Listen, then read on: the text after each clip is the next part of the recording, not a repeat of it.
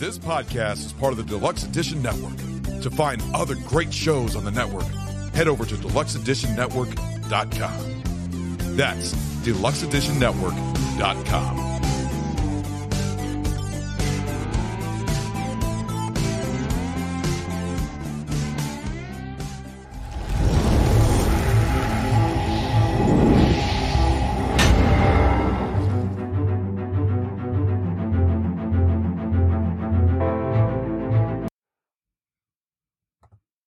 Hello, everyone. Welcome back to the Steven Jarvis and Friends podcast.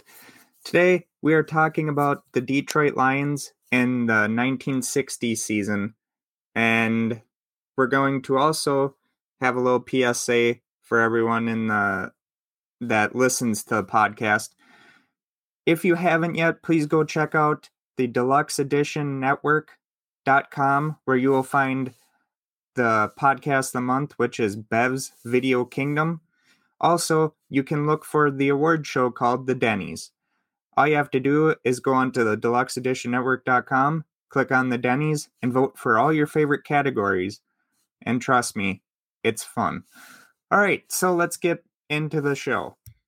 Well, last week we found out that the Lions early on were pretty much the team of the 50s. They were winning championships. They were at least going to championships if they didn't win it. But then they let go of Bobby Lane. Bobby Lane ends up saying, oh, hey, you guys will never win for 50 years. Another championship for 50 years. Well, the curse is whatever people want it to be. If they believe that stuff, that's fine. But today in the 60s, we're going to find out that instead of trying to go and build a balanced team, that they're going to commit to defense. So here we go. A 3-8-1 season in 1959 meant the Lions closed out their most successful decade in disappointing fashion. Going into the 1960s, the Lions decided to go with a new rebuild, this time centered around defense. The team started by trading defensive end Jerry Perry to the St. Louis Cardinals for cornerback Dick Night Train Lane. Joe Schmidt later called it one of the best trades that will ever be made in any sport. Lane made 3 Pro Bowls and 4 All-Pro selections as a Lion.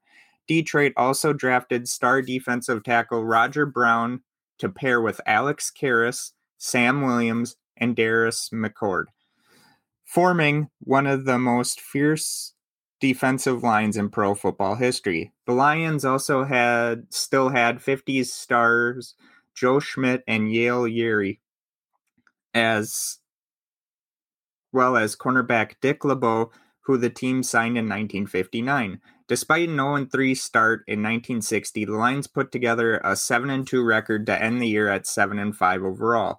The Lions finished second in the Western Conference and earned a trip to the Playoff Bowl against their rivals, the Cleveland Browns, who finished second in the Eastern Conference. The game was played on January 7, 1961 at the Miami Orange Bowl in Miami, and was the 5th and to date last playoff bowl game between the teams. The Lions defeated the Browns 17-16. In 1961, a group of stockholders led by former President D. Lyle Fife attempted to remove Edwin J. Anderson as team president.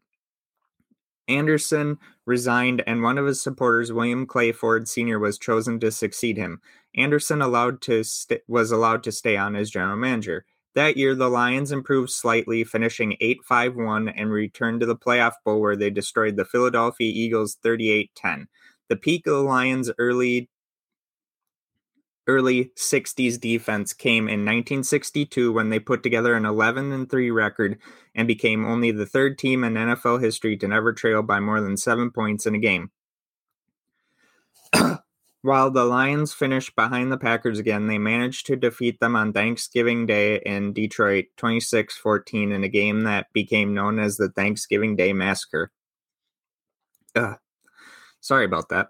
This was the Packers' only loss of the season as they eventually won the 1962 NFL Championship. The Lions went to the Playoff Bowl for the 3rd year in a row, defeating the Pittsburgh Steelers 17-10. Detroit's luck came to an end in 1963 as the team fell apart, finishing 5-8-1.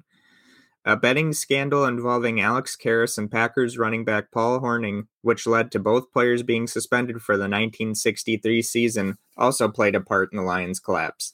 On November 22, 1963, William Clay Ford Sr. purchased a controlling interest in the team for $6 million. The sale was completed on January 10, 1964.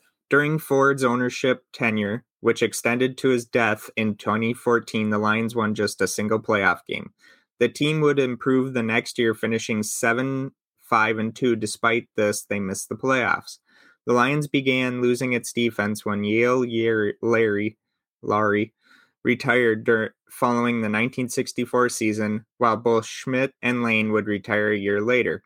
In the mid-1960s, the Lions served as the backdrop for the sports literature of George Pimpleton, who spent time in the Lions training camp masquerading as a player. This was the basic material for his book, Paper Lion, later made into a movie starring Alan Alda, plus a number of actual Lions players, including Alex Karras. The Lions struggled throughout the mid to 1960s, but used the time to rebuild their roster, eventually drafting Lynn Barney to replace Lane, Bob Kowalski, and Ed Flanagan to build up the offensive line, and running back Mel Farr. Despite said players being Pro Bowlers, the Lions still needed a franchise player, which they found in the third round of the 1968 NFL/AFL draft when they drafted Hall of Fame tight end Charlie Sanders, a 7-time Pro Bowler who is considered one of the best players to ever play the position. And that is it for today. I think it's funny how the Lions only focused mainly on defense in the 60s. It worked. I mean, it truly did work. I mean, it didn't bring any championships to Detroit, but ultimately it, in a way, did work. So, also, it pretty much, the later part of the 60s pretty much shows what we would expect of the Lions in the 70s, 80s, and then finally when they came back somewhat in the 90s. So, I think I will end this series after the 90s. If you want me to keep going with the series, I can. But if not, I will end the series after the 99 season. So, thank you so very much for listening. Also, don't forget to go check out the deluxeeditionnetwork.com, where you will find other amazing episode or podcasters just like me. And also you'll find the podcast of the month, which is Bev's Video Kingdom. Thank you so very much. Hope you have a wonderful day. If you're new to the channel, please like and subscribe. Thank you so very much. Appreciate all the love and support. 121 followers on Instagram, 57 on Twitter. TikTok, I think, has 44. But thank you all so very much, and I will talk to you all later. See ya.